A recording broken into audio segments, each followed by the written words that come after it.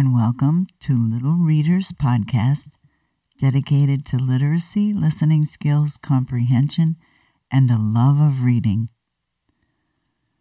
This episode is dedicated to Mason. The title of our story is Lion Lessons, written and illustrated by Jon Agee in 2016, and published by Dial Books for Young Readers. This story is written from the main character's point of view. It's as if the main character is speaking directly to you. The main character is a little boy with no name, which means that it can be anyone. And the pictures do add a great deal of detail to the story, so I will include descriptions when they are necessary, since you are just listening. That is why I strongly recommend that you go to your public library to get this book, or wherever you purchase books, because the pictures are awesome.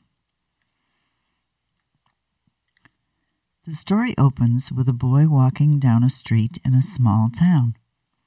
The signs on the storefronts tell what each business does. There are signs that announce violin lessons, piano lessons, knitting lessons, yoga and karate classes, and baking classes, just to name a few. Well, the boy walked into the doorway under a sign that said, Lion Lessons, 7 Easy Steps. Yes, he was going for his first lesson to get a lion diploma. The boy said, "You know, it's not easy getting your lion diploma. I know because I took lessons." Well, in the dressing room, he found a closet full of different-sized lion costumes, and before he could begin his lessons, he had to be properly fitted for his lion costume. When he was finally suited up, he proceeded to meet his lion coach. The boy walked into the coach's office. It was impressive. There were certificates hung on the wall that read, Harvard School of Claw, Society of Big Cats, and another that said a Purple Pounce Award. The boy said, "My coach is a pro." The coach said to the boy, "There are 7 steps to becoming a lion, but first we must stretch." So together they stretched. First, we did the upward lion stretch, the downward lion stretch, followed by the upside-down lion. That was just like standing on your head. Then we did the rolling lion, very similar to a somersault, and the flying lion, and we finally shook our manes. Alas, the instructions could begin. Step 1 was looking fierce. "Watch me," said the coach. "First you bare your claws, then you gnash your teeth, and then show your fangs." I tried out my 3 most frightening poses. The lion was not impressed. Step 2 was roaring. The lion said, "It's simple. Take a deep breath and roar as loud as you can into the microphone." Now this was serious. The lion had a professional recording machine with a sound meter hooked up to the microphone. I took a deep breath and roared as loud as I could. The lion just remarked, "Needs work." The gauge on the sound meter only registered between quietly and noisy, not loud like I needed it to be. Step 3 was choosing what to eat. You know, a proper diet for a lion is very important. The coach read the preferred menu. It included muskrat, wombats, organic iguana, all-you-can-eat antelope, grass-fed gnu, sloth, or prairie-raised anteater, and wild warthog. Whoa, I asked. Are there any specials? You know, like spaghetti? Arrgh, the lion growled. Lions don't eat spaghetti.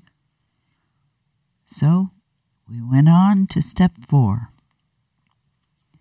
Step 4 was prowling around. We crept through the woods, trying to be invisible. We hid in the bushes. The coach exclaimed, I can see your tail. We hid behind trees. Your tail, I can still see it, said the coach. We moved on to step 5, which was sprinting.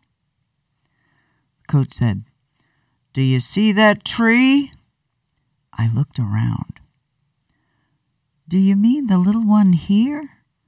No, said the coach. The big one on that faraway hill. I'll meet you there in 5 minutes.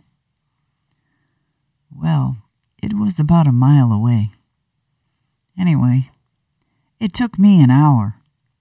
When I got there, the coach just said, You need to hit the gym. The 6th step was pouncing. It's simple, said the coach.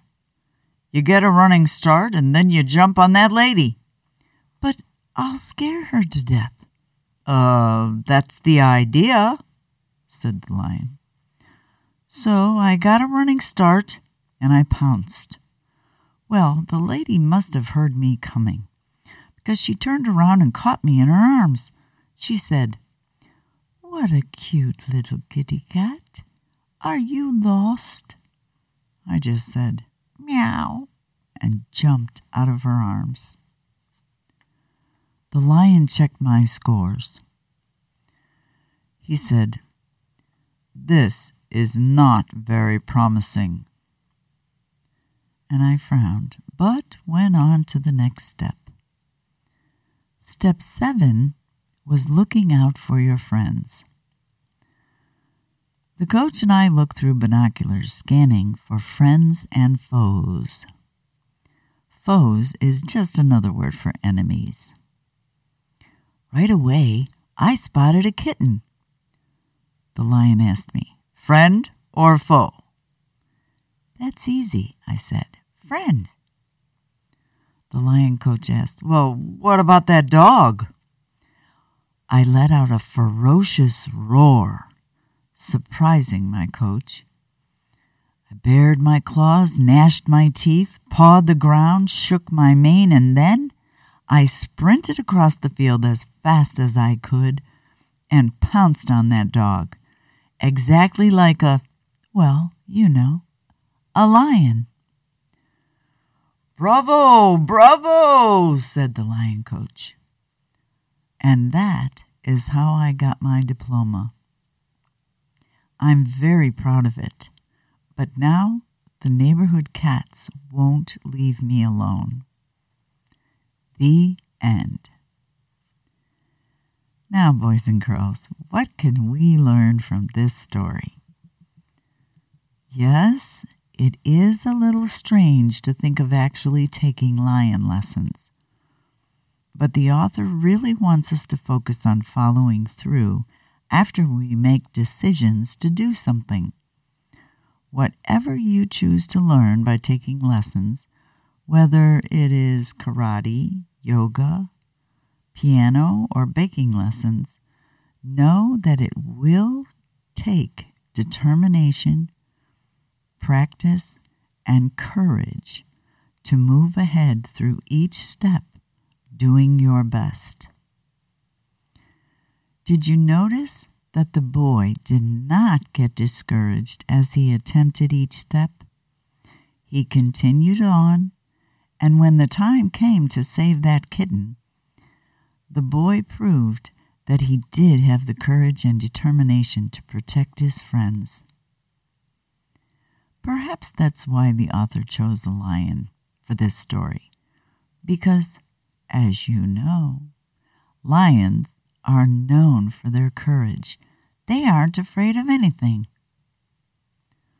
Well, I hope you enjoyed Lion Lessons by Jon Agee today. Remember, you can get this book at your local library or wherever you buy books. Thanks for joining me today. This is Miss Joan, signing off until next time. Have a great day with many friends.